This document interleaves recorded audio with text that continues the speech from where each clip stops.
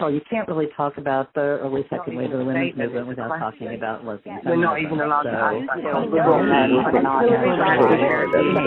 that. This is a WLRN extended interview. Thank you for joining us, Catherine McLean. Welcome to WLRN. Thank you for having me. Great. So we are going to be talking a little bit today about the Midwest Women's Herbal Conference, and I understand this is going to be your first time to the conference. How did you learn about it, and what role will you be playing at the conference this year? Well, I learned about it when I was invited to give a keynote and 2 workshops. And so in a way, this gift kind of just landed in my lap out of nowhere. And it came at a really powerful time for me because I was on maternity leave with my second child. And this time around, that postpartum period was incredibly challenging physically and mentally. And I was coming out of a very intense year working within the psychedelic community in New York City, where women had been psychologically, emotionally, and sometimes even sexually abused by some of the older men in the community and had finally spoken out to remove them from their positions of power. And so the whole year had been a lot of intensity and kind of calling forth this need for women's voices to be heard, and especially within the psychedelic community. And yet also for me, feeling kind of sidelined through my postpartum period and not able to engage the way I wanted to. And so when this invitation came, I was like, oh, the universe is paying attention. Like I needed something to look forward to that was the opposite of everything I had been struggling with. So it's all very new for me, but I just knew as soon as that invitation came through that I would be going. And it was just such a lovely opportunity. Have you ever been in a women-only space before, a gathering of 20, 30, 100, 200, 300 people who are exclusively women and intentionally so? No, and I say no with a question mark because I'm thinking, well, most of my childhood I grew up in a home where it was my mom and 2 daughters. And at the same time, on that large scale, no, even the women's retreat that I helped lead in Jamaica, which was with intentional psilocybin mushrooms, there were still men present, and it caused actually a lot of problems. And it was something that I learned the hard way, that when you create a space that's for women only, that even a couple men who are there and who understand the structure and the framework and why the women are there, it still isn't quite pure enough a space. And I can share more about that, but I'm looking forward to doing this.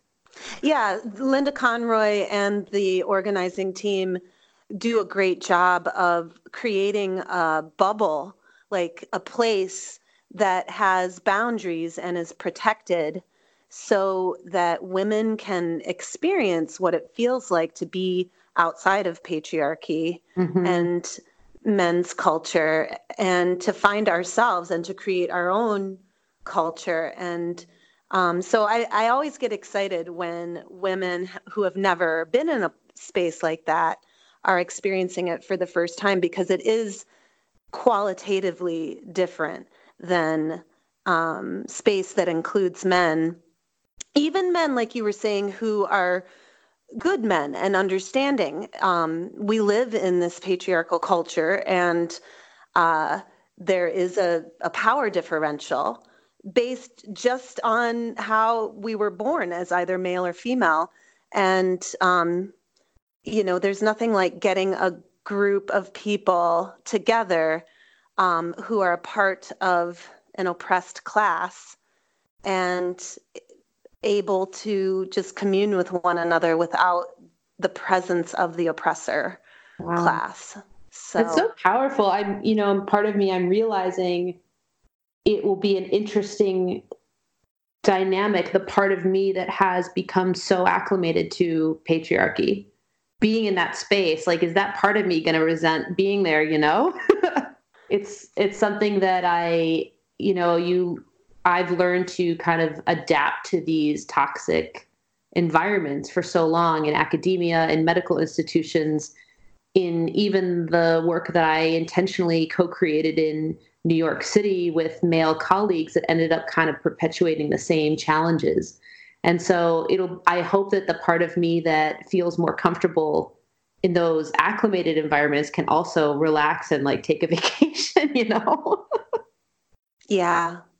Yeah. And the conference really is like a vacation, but it's one that massages your brain too, because there's so many interesting talks and workshops, and there's just so much to see and to do. Can you talk a little bit more about your work and your background and what got you interested in psilocybin mushrooms and working with women? Sure.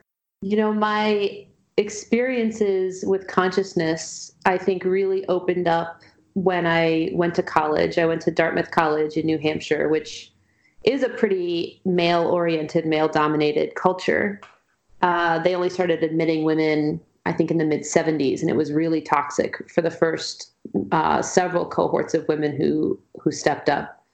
While I was there, I think the issues that have become apparent to me now were not so clear, but my personal relationship with mind, with consciousness, with these heart-opening chemicals was very strong. And I think I convinced myself that I needed to engage with them through a kind of academic neuroscience psychology framework, and that would give legitimacy or credibility to my personal interests. Like, oh, I'm not just into psychedelics, I'm studying them. You know, I'm a neuroscientist, I have a PhD. And so I think that motivation to maintain credibility in a space that is radically taboo propelled me through a lot of really intense learning environments that then kind of came to a screeching halt in 2013. So I got my PhD in psychology. I studied meditation first. I got a postdoc position at Johns Hopkins on one of the only legal clinical sites in the world studying psilocybin, which is the chemical in mushrooms, in magic mushrooms. I even got onto faculty at Hopkins. And then my sister, at only 29 years old, suddenly found out that her breast cancer had come back in her lungs, and she died very rapidly. And that whole experience was like I was just kind of pushed off the cliff of this kind of secure, safe life I had created for myself. And I realized in that moment so many things. I realized there's no way I can keep living the way I'm living and be honest with myself. I don't know if I'm ever going to resolve the grief I'm feeling, but I need to dedicate my life to understanding the loss of my sister and just how powerful the institutions were that had both hired me to do my work for them at Hopkins and had also sacrificed her life in this kind of very, I felt, cold and kind of uncaring way as she was suffering in the last weeks of her life. And so it was like all of this stuff kind of came to in this like high contrast clarity because of this personal experience. And I would say the last, now it's been 6-7 years since her illness, has been a lot of just integrating what I learned and still feeling at a loss that there isn't really, I haven't found the structures I need to heal from the grief, to understand what her life was and what her death was. And I certainly haven't figured out what to do professionally in a world that honestly doesn't seem to really care what happened to me, what happened to her. And it could be that I've been looking in the wrong places. It's like that funny, you look everywhere and it's like the last place you look is where you find the thing you're looking for. And so I guess I just haven't arrived at the last place. Mm-hmm. But my personal experience with mushrooms as healing medicine was critical in part of that grief process. And both of my children came through what I say is the mushroom portal, meaning in the middle of a mushroom ceremony. And I don't really do it that frequently at all. It's a pretty rare occasion for me. But in the middle of this ceremony, it was very clear. And even one time the mushroom said, like, this is who you are. You're a mother. And I'm like, no, I'm all these other things. They're like, no, you're a mother. And it was this shock. And I was like, oh, I guess this is my life's work now, which I never would have thought at Hopkins that that's where my passion about psychedelics and understanding the mind would lead, is just to being a mom. It's like such a normal, ordinary, like almost totally ignored role in society, right? It's like everyone has a mom, but we don't usually think about that as like, what do you want to be when you grow up? And so for me, it's been a process of finding that place in the psychedelic community where I can speak from the perspective of being a woman, of being a mom. I can help other women feel safe talking about their experiences, having safe experiences. And unfortunately, it's involved a lot of unpleasant confrontation with men in power. And I can't say that that has increased my chances of what I, would call like a credible professional career. I think it's probably ruined a lot of chances for me by speaking out. And so it's, right now I kind of feel like I'm stretched between two very different worlds, the divine mother feminine space and the kind of patriarchal traditional power space. And every time I kind of move one direction or another, I realize that this is my space right now in between both. And it's not that pleasant, but, here I am. Mm-hmm. You are listening to WLRN. Isn't it horrible that women with a PhD in the male-dominated world, they have to fight harder to be recognized, and then once you are recognized, you're still fighting against male power structures. And so do we really, as women, want to achieve these traditional roles and degrees in male-dominated society and have PhDs and maybe become priests or become corporate executive officers and all of these prestigious positions that are out there in the world? Or do we want to create a new culture, a culture that honors women and mothers and doesn't look at motherhood as, some kind of drudgery or something that's just common and ordinary and not that important, Yeah, I think it's an interesting question. So I'm, reflecting on my own, if someone offered me my job at Hopkins back and said, you can lead the whole lab and hire women and even replace all the people in charge who control the funding and the access to resources, would I want that lifestyle for me and my family? And I wouldn't. And would I want to hire women into that lifestyle? I wouldn't. I think it's toxic, and it's like a machine, the way that the medical institution is designed to learn more at the expense of human life. And I don't say that lightly. It's like every human being that's part of that institution is just used until it's dead or until it's used up. Most people don't even retire. They just work their asses off until they die. And then it keeps going. So it's like the institution itself, this kind of scientific, materialist, medical system it fuels itself on human productivity and ingenuity, and doesn't actually, in my experience, nourish humanity. It doesn't nourish being a human being. And so I haven't been to medical school, but I hear it's even worse, than research world. One thing I can say is that when my sister was in the hospital, when the palliative care team finally was allowed in the room, in the last 24 hours, she was alive. When the male oncologist left, his post, like he had, quote, failed in his view. She wasn't going to survive, and it was no longer his problem. The woman who arrived, this Indian woman, was amazing. And I was like, where have you been this whole time? Like, you're the priestess who should have been attending to my sister and our family for the last 6 weeks.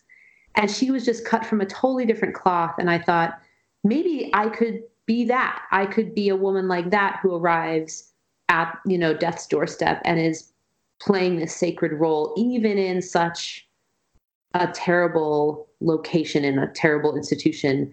And still, I just wonder for that woman what her life is like. I mean, I bet she's constantly fighting to have access to patients who are dying and fighting for representation against mostly men who are in positions of authority over their patients. And so I'm happy that she's doing the job she's doing. But, if I want to help people die, I don't want to go back to med school to do it. I'd love to create a new career that blends the experience I have and the mushroom wisdom into some kind of sacred role where I think right now people don't know that they want someone like that in the room when they're really sick or when they're giving birth or when they're dying. But they do. And, when that person shows up, it's a huge godsend. Mm-hmm. Yeah, well, I think that you're in good company with feminists because feminist women for years have been working on creating alternative institutions that are woman-centered, woman-powered, and have an entirely different set of goals and culture than male institutions that often work against themselves. I mean, as you were speaking, I'm thinking the medical establishment, they're supposed to be caring about people's health. But in the end, they don't really. No. And so, it seems that there are all these patriarchal reversals in the larger male-dominated world. It's like, it's very Orwellian. War is peace. Death and illness is health. Mm-hmm. It's funny. There was this, I won't even say his name because I don't want to give him any credibility because he has been denounced as racist and homophobic and misogynist, like terrible. But he's one of the most famous scientists in the world, modern history. And when he came to Hopkins, he said, I wonder how quickly we'd cure cancer if our careers didn't depend on us understanding and studying cancer. And it stuck out to me that it's like, we've forgotten that what we're trying to do is save humanity and save the planet that we're living in. And instead we're just studying it to death and we're analyzing it to death and interpreting it to death. And, in my sister's case, she was treated until she died with treatments that probably hastened her death. And yet she wasn't allowed access to restorative palliative care measures that are seen as hastening death because they're, really high levels of morphine that reduce pain or reduce respiratory capacity. But in fact, it's like when you're out of pain is when your body can actually start relaxing and healing itself, even while it's dying.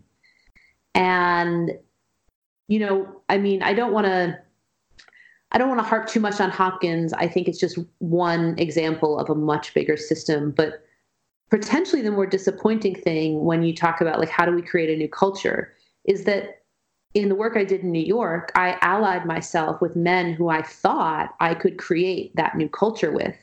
And it was this betrayal and shock for me, maybe naive, that they were just much more interested in perpetuating the same system, probably without being aware of it.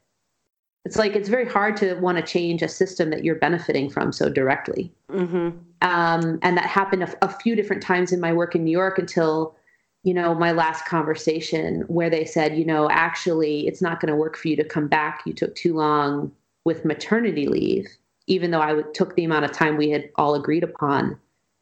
I was like, okay, clearly this messenger here, the universe is trying to communicate something to me about how this is not the path forward, Catherine. Find a different path, find different allies.